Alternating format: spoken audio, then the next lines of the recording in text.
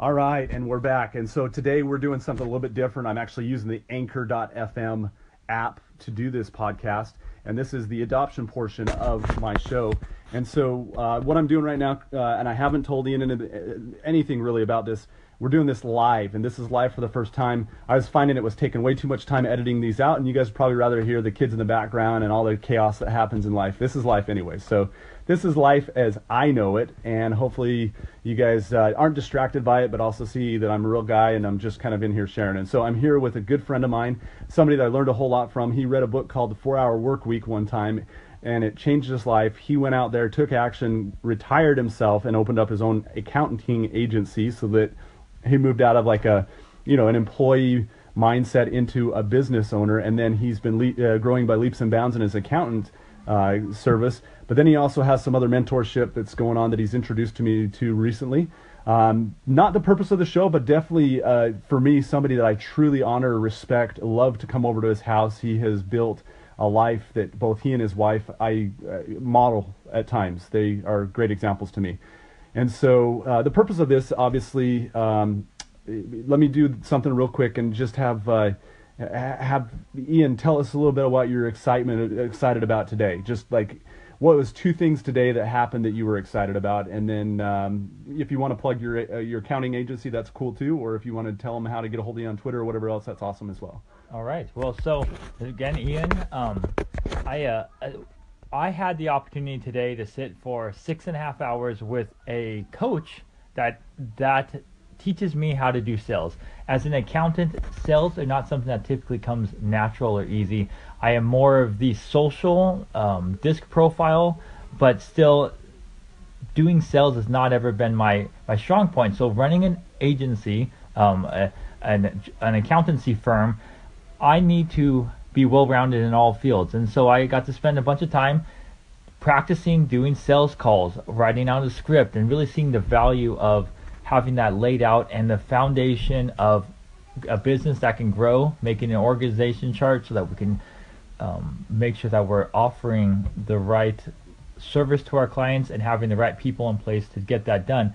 I spent a bunch of time this morning doing that, and it was kind of painful, but I know that it helped me grow and it's something that was beneficial. The second thing I did was play disc golf with my brother and a couple of friends, and that's one of the benefits of owning your business is that you can do things like that and have it be a networking opportunity where you're getting together with other business owners or other individuals and doing something in the middle of an afternoon. You don't have to. I asked the boss for time off, and since it's me, I went ahead and granted that. And there I was playing disc golf. Got home a little bit early. Got to spend a little bit of time with my sister who was visiting our house, and my wife and kids. There's benefits, but I do have to caution that if you're thinking, hey, working for yourself is great, it is. You get to work half days, and you can choose which 12 hours you work. 12 half days and 12 hours. This is just a good opportunity because, again, I had no idea. We didn't pre-brief about this, but just like some cool things that we were even hearing, and you guys can understand why I love being around Ian. And so today, just on a scale of 1 to 10, Ian, this is the adoption portion, so I got to kind of move quickly. You guys are off to another family situation, I'm assuming, in a minute here. But on a scale of 1 to 10, how much do you understand cryptocurrency?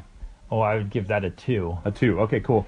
And about Bitcoin, have you heard of that before? Yeah, I know about Bitcoin. I signed up with Coinbase at one time, and my company I was planning on accepting Bitcoin with my company, and then never really followed through. So awesome.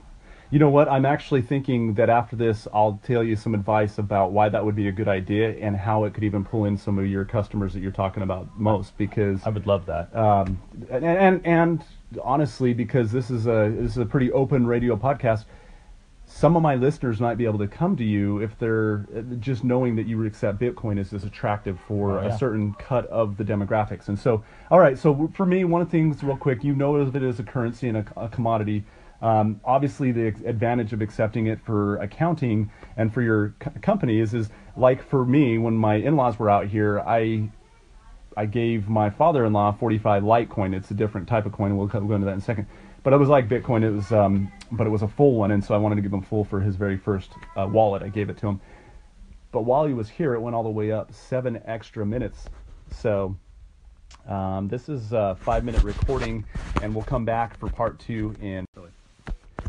All right, and we're back for part 2 with the interview with Ian, and we were just getting into how I gave $45 of Litecoin, and while I was here, just like when you were accepting it on there, can you imagine getting $45 and having an increase of the value, not a decrease in inflation, and it would go up to $52, because that's what's happened with my father-in-law. I was paying him back for going to Costco. I didn't have my Costco card, so they bought, church activity and that kind of stuff. And Yeah. So here's the thing.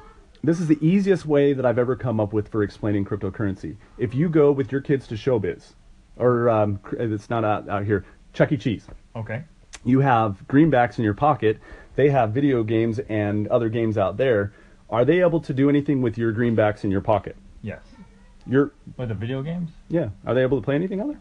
Oh, well, they can. What do you have to do they first? They can convert them to their currency. Okay, so this is the thing that's a little bit elementary, obviously, because you've got Coinbase account. You're a lot more than 2 compared to some of the people I've worked with on these podcasts. Like, I'd put you closer to 7 just because you even uploaded like money to it.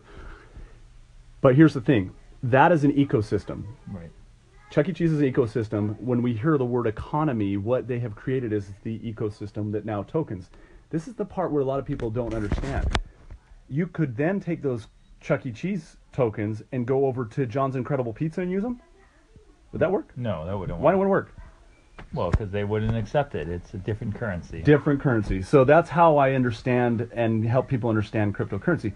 This is the real part that makes it powerful. What makes Bitcoin powerful is it's defraudable. It's not capable of being frauded. The reason for that is that when you work with a bank with a Visa, you have one ledger. Right. One other party verifying, and then the receiving party that receives whatever happens with that. Can be frauded.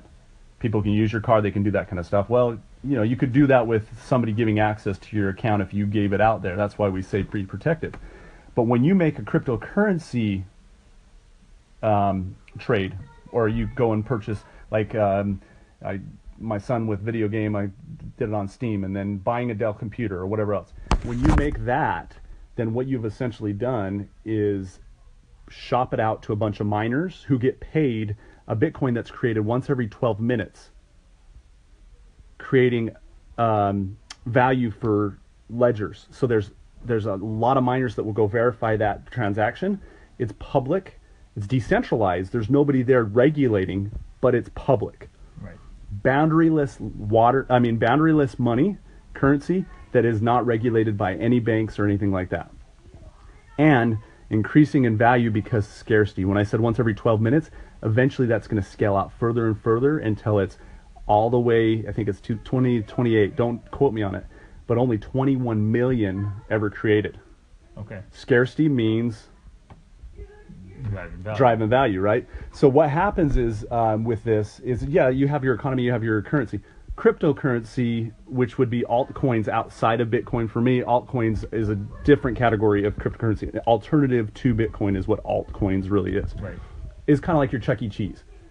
Well, we have Bitcoin that could go a lot of different vendors, but some use purposes, real estate. Bitcoin can be programmed and will eventually, but it's big. It's the big, huge carrier in the ocean. Yeah. Altcoins can be programmed to do real estate transactions, frictionless real estate transactions, or escrow accounts built into the currency. If your dollar bill, for example, bought a plot of land, you could write, this plot of land isn't given over to Josh until after he fills this obligation, and it won't release. Whereas today, the old guard, so it's programmable money. It's amazing in that sense. So there's a few things that I had. We only have 30 seconds left. So on a scale of 1 to 10, you came in here with a 2. What would you say your understanding about cryptocurrency and Bitcoin is on a scale of 1 to 10 now? Well, I understand the basics of it a lot more. If you say I'm actually like a 7, I would put myself probably in an 8 now. I know that there's a lot more detail to this and the encryption involved in it, but I have been edified. Awesome. Well, we only have 20 seconds left, and so this is my opportunity for you to get out there. I've just got a new service, which is amazing. So please get out there to www.usi-tech.pro. That's pro as in professional, .pro. And we'll see you guys on the next show.